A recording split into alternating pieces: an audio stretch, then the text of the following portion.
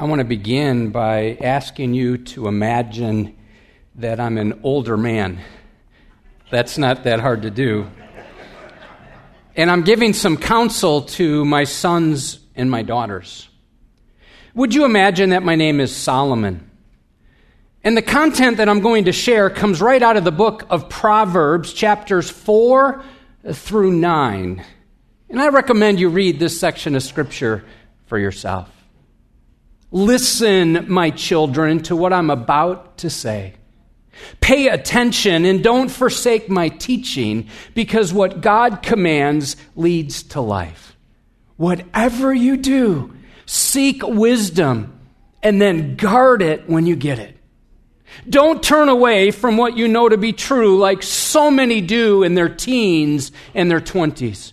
You see, two paths lie ahead of you. One is the path of wisdom. The other is the path of the wicked. Be attentive, my child, and avoid wrong choices. And the only way to do that is to keep your heart with all diligence, for from it flow the springs of life. Keep your heart tender before God and choose faithfulness, not folly. Keep an eye on your soul, because it's a slow fade. No one crumbles in a day. Your purity will be tempted because the allure of illicit sex is everywhere. And what may seem to be sweeter than honey will turn out to be more bitter than taking a bite out of rotten wood with worms in it. Set up your boundaries, or you will end up giving your heart away, and then your body will want to go all the way.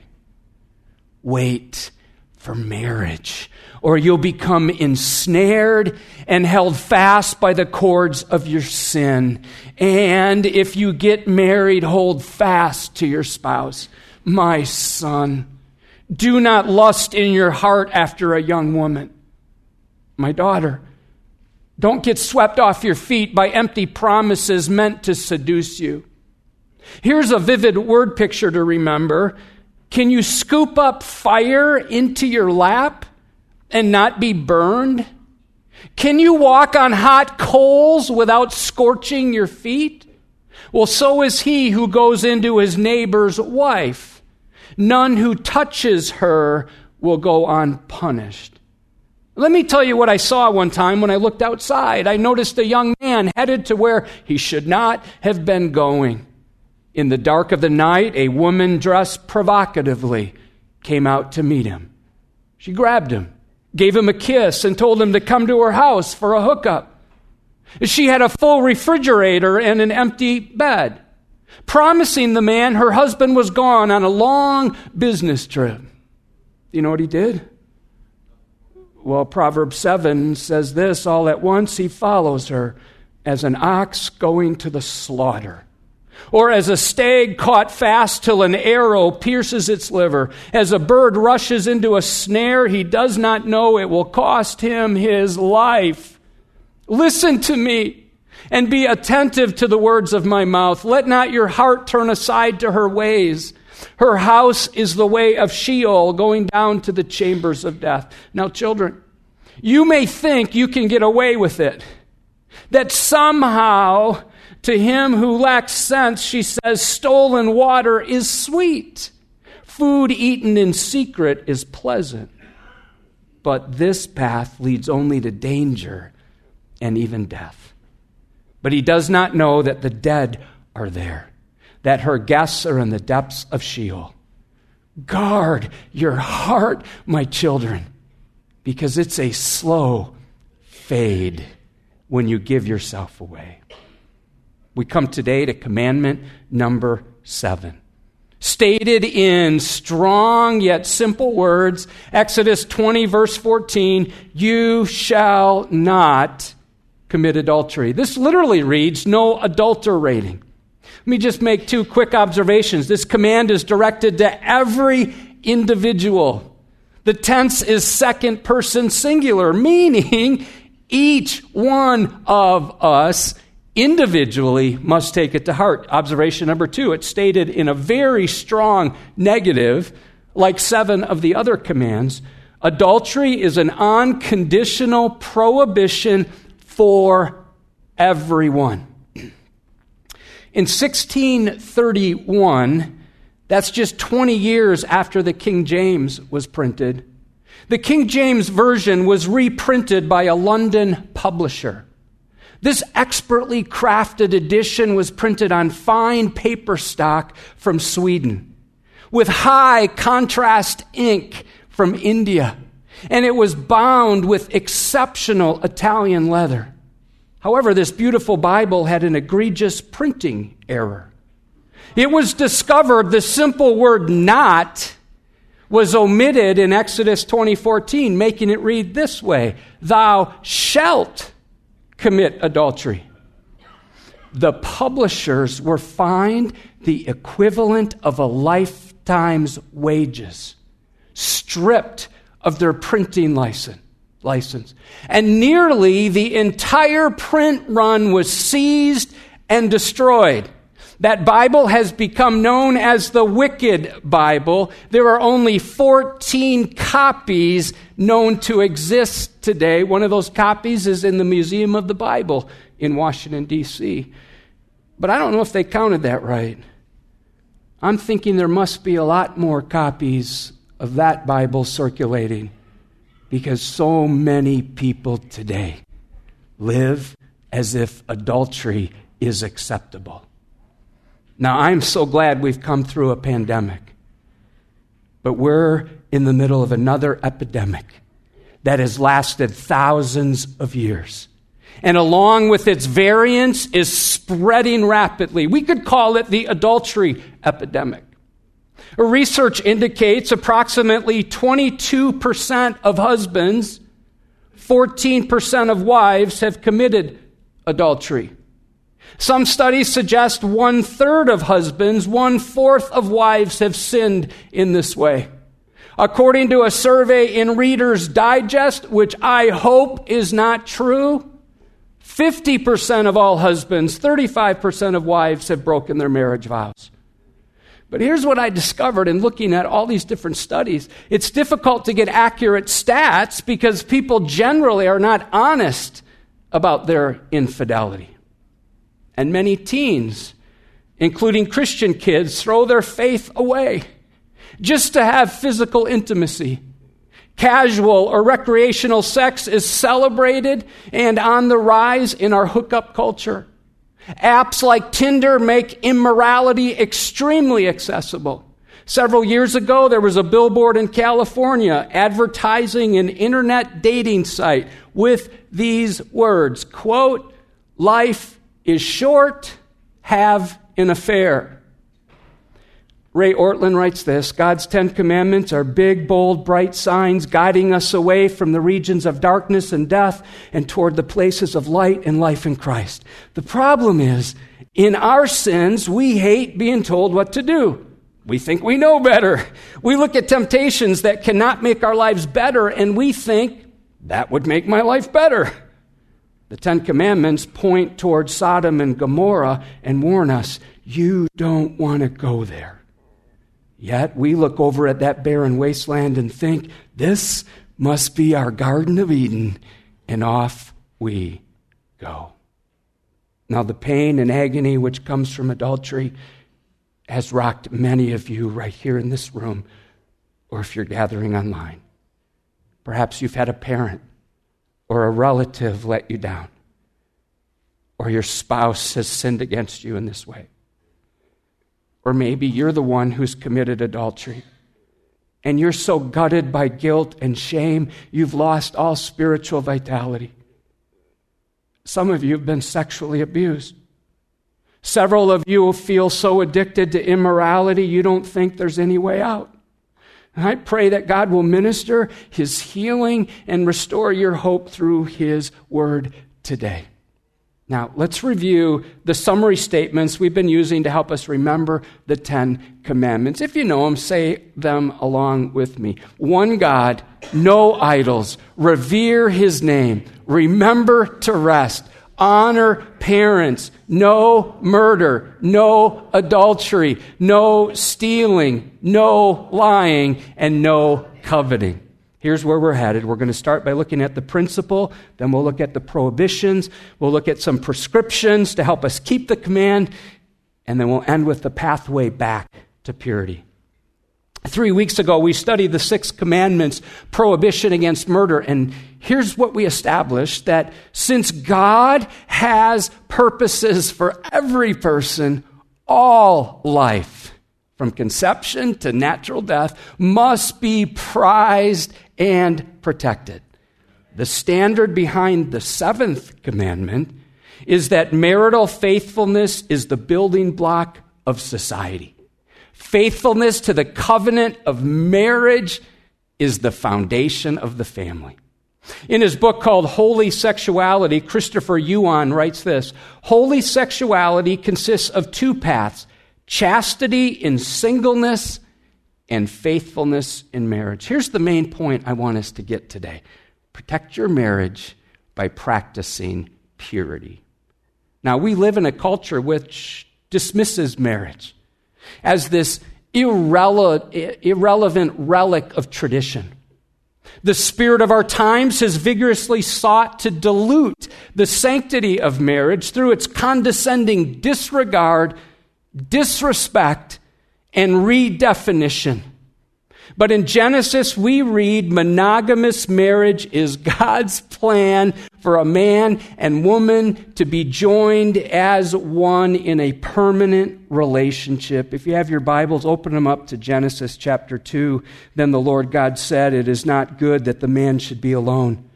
I'll make him a helper fit for him."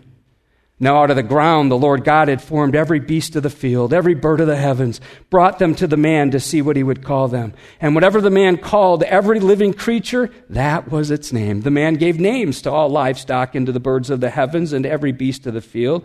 But for Adam, there was not found a helper fit for him.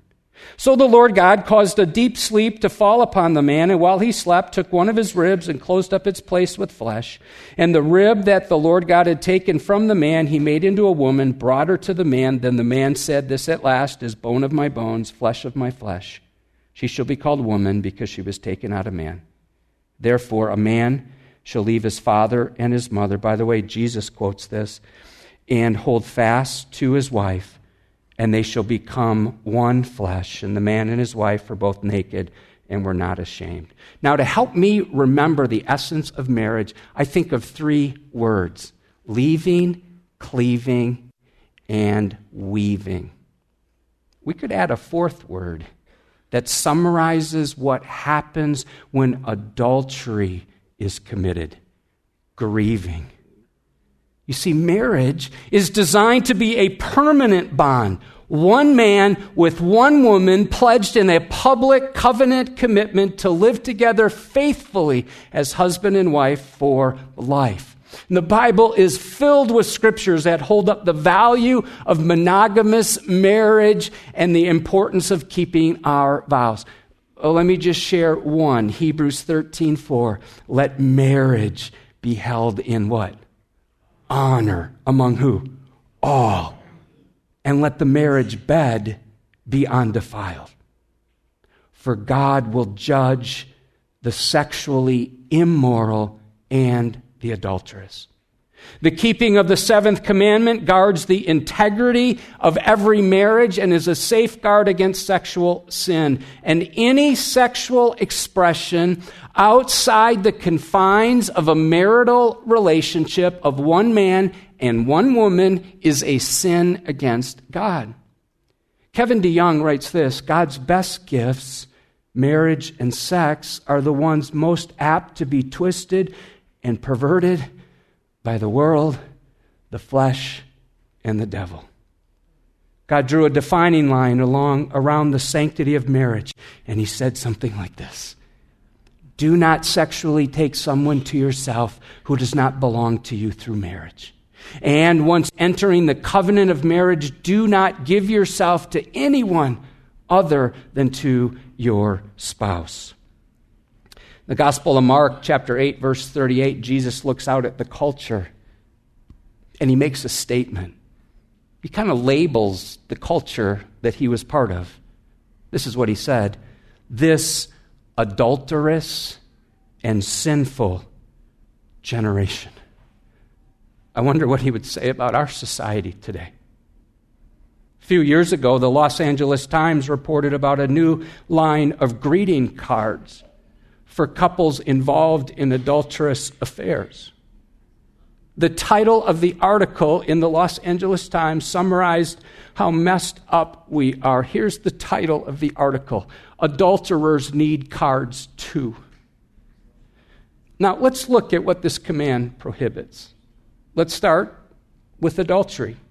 Technically, adultery is a sexual relationship between a married individual with someone other than their spouse. The word adulterate means to make impure by adding extraneous, improper, or inferior ingredients. Two words come to mind: adultery, add, and alter.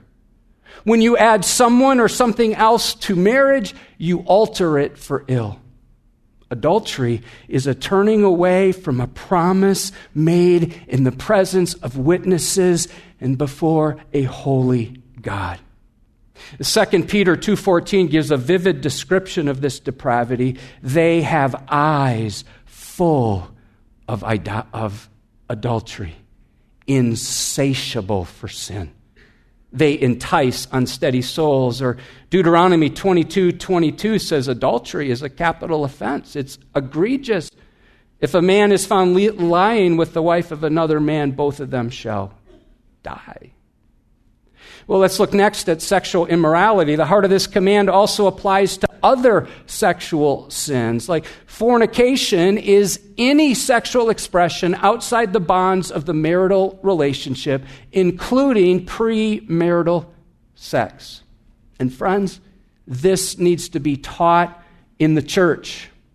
Here's why. Because according to a new Pew Research study, this is even hard to get out of my mouth, because I don't want to believe it, but I do believe it.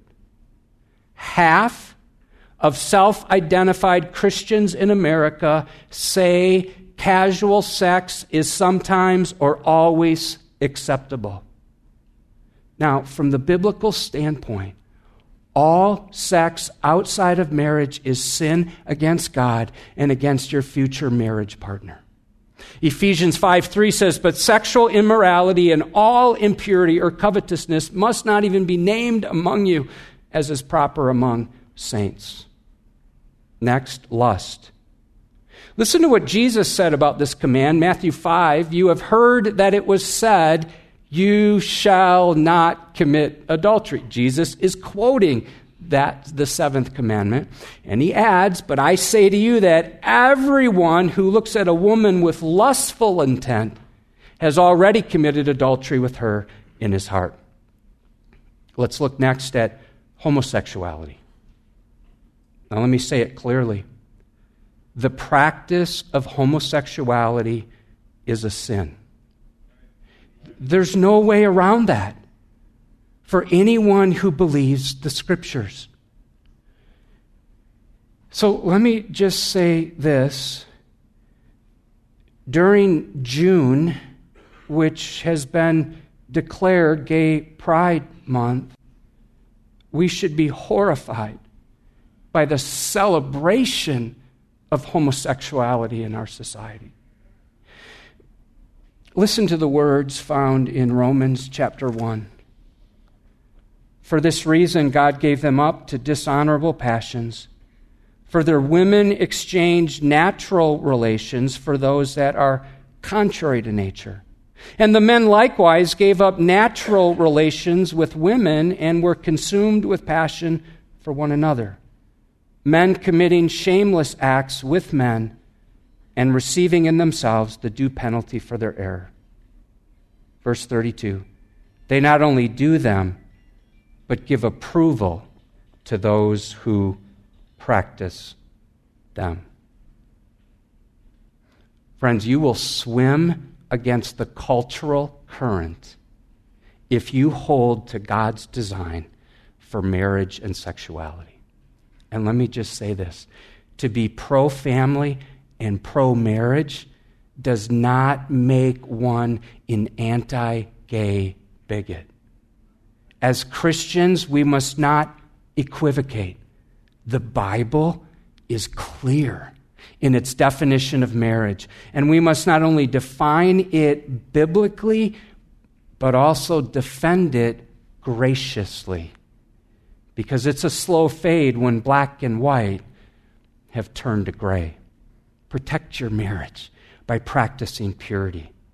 Now, as our culture continues to head south, and man, is it, it will become increasingly important for us as a church and as individual Christians to hold to biblical convictions. Are you with me there? Recently, I had a talk with some guests to Edgewood who wanted to know what our church believes about matters related to sexuality and gender. And so I thought it would be good for all of us to know where Edgewood stands. Number one, gender. Modern society tells us we can choose our gender, that gender is based on subjective feelings and it's fluid. Genesis 1:27 is clear that gender is established by God Himself at conception.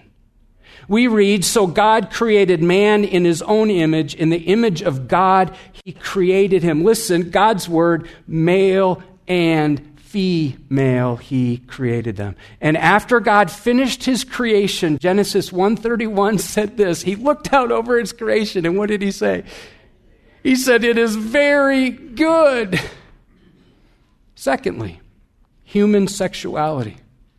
About 15 years ago, Pastor Brown and the pastoral team, along with the deacons, presented a revision to the Edgewood doctrinal statement, which passed unanimously by the congregation. This week, I contacted Pastor Brown, and I thanked him for being so out front on this. Here's what it says. The heading is human sexuality. We believe that God has commanded that no intimate sexual activity be engaged in outside of a marriage between a man and a woman. That all forms of homosexuality, lesbianism, bisexualism, bestiality, incest, fornication, and adultery are sinful perversions of God's gifts of sex. That the only legitimate marriage is the joining of one man and one woman. Number 3, this needs to be said today. And some of you really need to hear it. All manner of sexual misconduct and abuse is abhorrent and evil. And to protect our children at Edgewood, everyone who works with children go through background checks and attend child protection training. But listen, some of you have been abused. You've not told anybody. Maybe you're presently in a situation. We have a group at Celebrate Recovery that can offer hope and healing. Listen to this insight from Jen Wilkin. Those committed to keeping the seventh word become their sister's keeper, working to end sex trafficking and rehabilitate those it has exploited. They advocate for victims of sexual abuse. They work to raise a generation of sons and daughters who understand pornography as lethal, not just to the individual or to marriages, but to the community. And they fight against messages and images that objectify women and men, and they embrace and model sexual fidelity. Let me give another one. The Edgewood wedding policy. Several years ago, thanks to the leadership of Pastor Tim, we put together an Edgewood wedding policy. Now, here's one section we added when we realized that cohabiting before marriage has become the norm for many Christians. Here's what it says. Sexual purity is important to God and affects the spiritual life. Having a sexual relationship is the privilege of marriage. Hebrews 13:4. A couple living together prior to marriage should change their living arrangements before seeking a Christian wedding and make a commitment to sexual purity.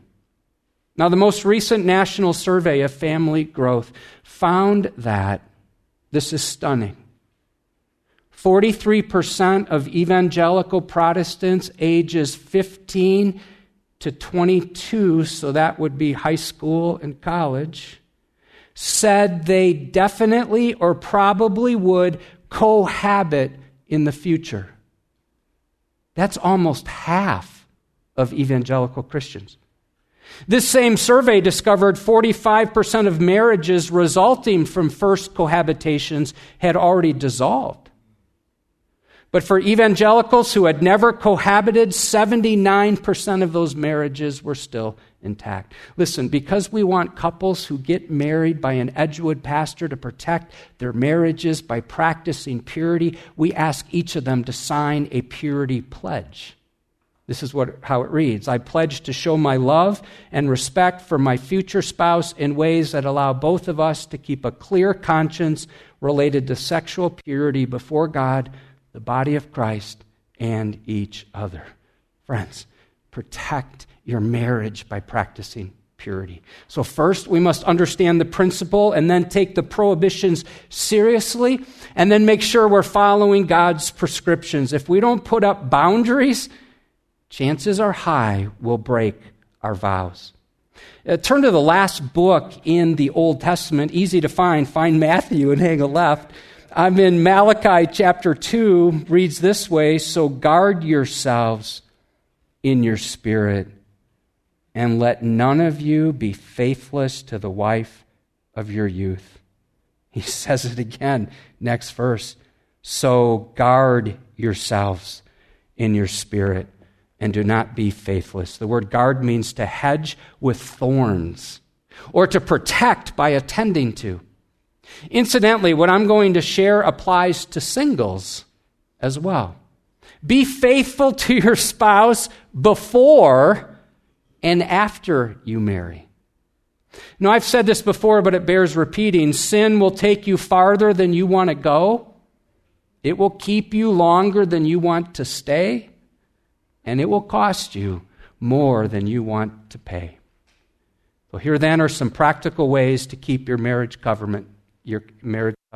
Number one, take responsibility to grow spiritually. You know your greatest challenge is not those around you. No, it's what's going on inside of you. 2 Peter 3:18 says, grow in the grace and knowledge of our Lord and Savior Jesus Christ. If you're not in a weekday or weekend growth group or involved in intentional discipleship, would you join one this summer? Number two, stay committed no matter what. An older couple was discussing their upcoming 50th wedding anniversary. They were in the line at the grocery checkout line when the young cashier, overhearing this conversation, said, I can't imagine being married to the same man for 50 years. To which the wife wisely replied, well, honey, don't get married until you can. Good advice. Number three, set up some practical hedges. So here's a question. Do you love your marriage enough to protect it? One of the most helpful books I've ever read came out in 1990, written by Jerry Jenkins, title, Hedges, Loving Your Marriage Enough to Protect It. He states the greatest gift you can give to your spouse is to set up some boundaries with members of the opposite sex, which include but are not limited to no flirting. Don't be alone with the doors closed when you're with a member of the opposite sex. Be careful about how you touch. Number four, memorize Scripture. This is huge. Psalm 119, 9 and 11. How can a young man keep himself pure? It's a great question. We're given an answer. By guarding it according to your word.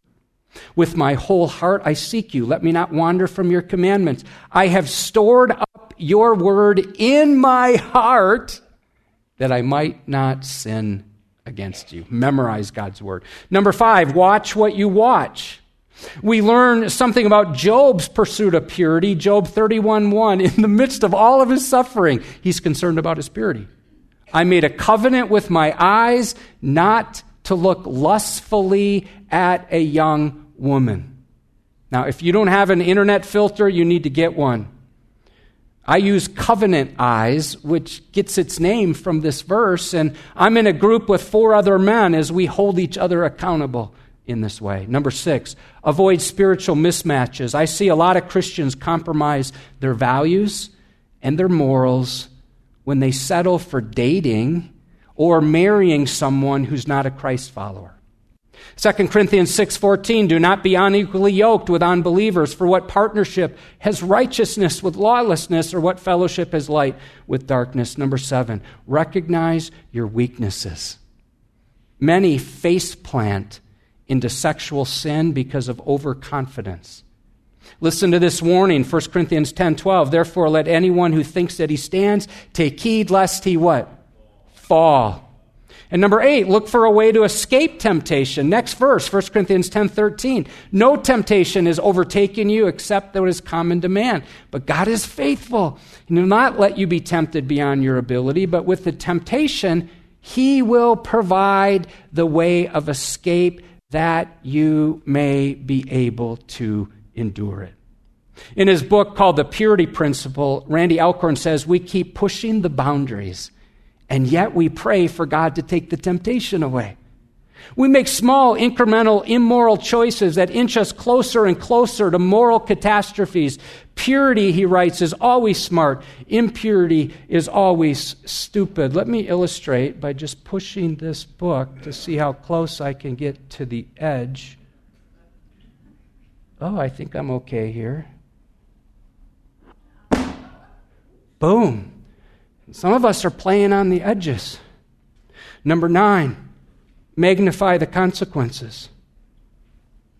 Imagine the scenario of telling your spouse about your sexual sin. How will your daughter look at you from now on?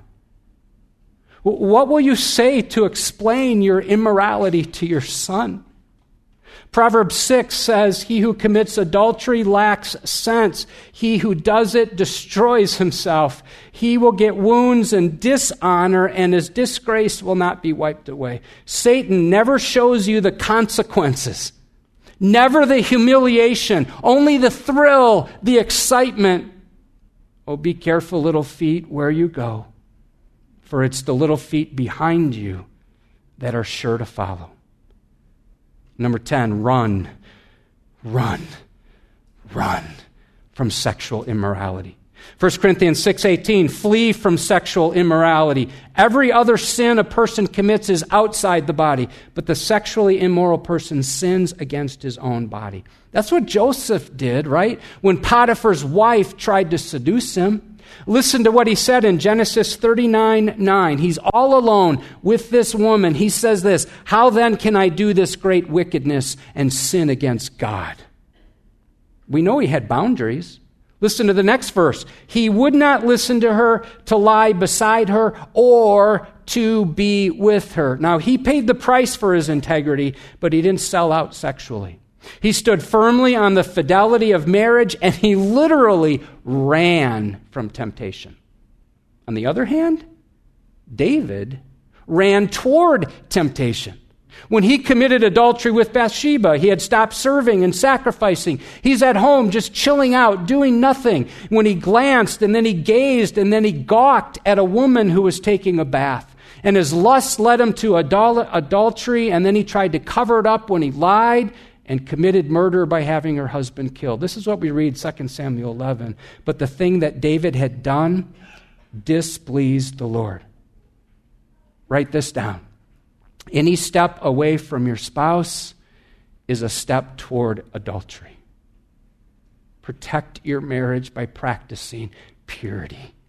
Remember, it's a slow fade. Be careful, little eyes, what you see. It's the second glance that ties your hands. And so we've looked at the principle behind the command, the prohibitions, as well as some practical prescriptions. Now let's consider the pathway back to purity. You know, many of us wonder, and it's a great question to ask, God, what's your will for my life? God, what do you want me to do? God loves to hear his children ask questions like that. But here's a newsflash. God's will for you is wrapped up in your purity. To say it another way, your sanctification is linked to controlling your sexual impulses. Well, observe 1 Thessalonians 4. For this is the will of God. Okay, God, what do you want from me? Your sanctification, to grow spiritually, to be made holy. And then he defines it. That you abstain from sexual immorality, that each one of you know how to control his own body in holiness and honor, not in the passion of lust like the Gentiles who do not know God. You've been watching the news out of Surfside, Florida. It's a catastrophe. Happened on Thursday when a condo building collapsed, leaving more than 150 missing as of early today. I don't know if that number's changed. And they're still studying the situation, but I saw a report last night that this building was constructed on reclaimed wetlands and had been sinking for decades. I wonder if some of you are sinking. You're playing at the edge. And right now, your fidelity is experiencing a slow fade. You're not burning as brightly for the Lord as you once did. You're starting to compromise. Or maybe you've already crossed the line. It's time to come clean. If you're involved in sexual sin, it's time to stop. If you're in an unrighteous relationship, it's time to repent. If you're flirting with it, it's time to flee. And if you're wayward, come back to the one who is the only way. Watch this video called Slow Fade.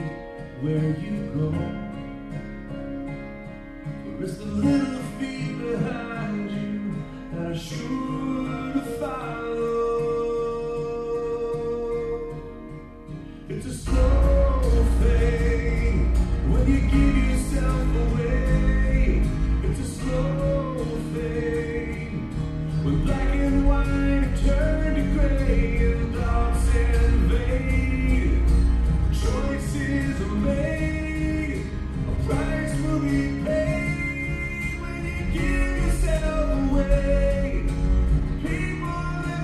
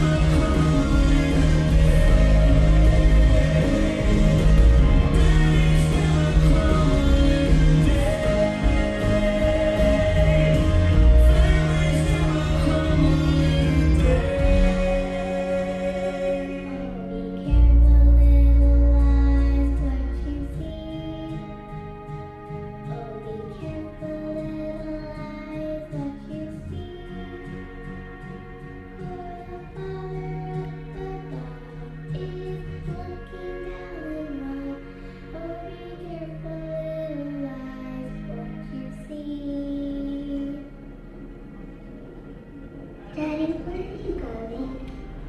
I'm going to go on a business trip. Do you have to? Well, maybe they can do without me this time.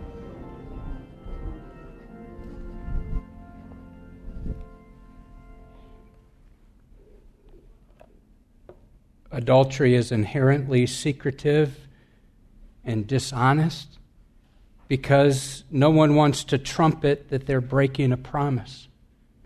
Tim Challies writes, adultery loves the darkness and flees the light, and for as long as it can, it tries to remain a secret. That alone should tell us what is at the heart of adultery. For sin loves to remain in the darkness, while righteousness loves the light. God used a prophet to get David back on track spiritually, and perhaps this sermon has done something similar for you. I'm going to look at a few verses from Psalm 32, a song David wrote to describe his pathway back to purity. Would you note, first, he confesses a threefold description of his sin. In the first two verses, he says transgression. That depicts a defiant disobedience toward God, a revolt against the Almighty. He uses the word sin, which means to miss the mark of God's perfection. He uses the word iniquity, which represents crookedness, deformity, perversion even. The images of a gnarled or twisted tree. David also uses a triad of words to express the fullness of his forgiveness. The word forgiven means to lift a heavy load and carry it away. The word covered refers to that which is concealed. What is offensive to God is put out of sight. The idea is our sins are so covered by Jesus, they'll never appear again. The third phrase, counts no iniquity, is rich in meaning. We get the words reckon or impute from this term. That's the same word used in Genesis 15:6 when God reckoned righteousness to Abraham. God does not count our sins against us. In their place, he has imputed the righteousness of our Redeemer. Verse 3 describes what happens when we try to hide our sin. For when I kept silent, my bones wasted away with groaning through my groaning all day long. David's reflecting on that period of time when he chose to keep quiet about his sins. When he tried to ignore his iniquities, he said his bones felt like they were decaying. That word groaning was used to describe the roar of a wounded animal or the roar of a bear. David tells us his groaning went on all day long, or continuously without intermission. Question: have you been groaning? Growling even on the inside?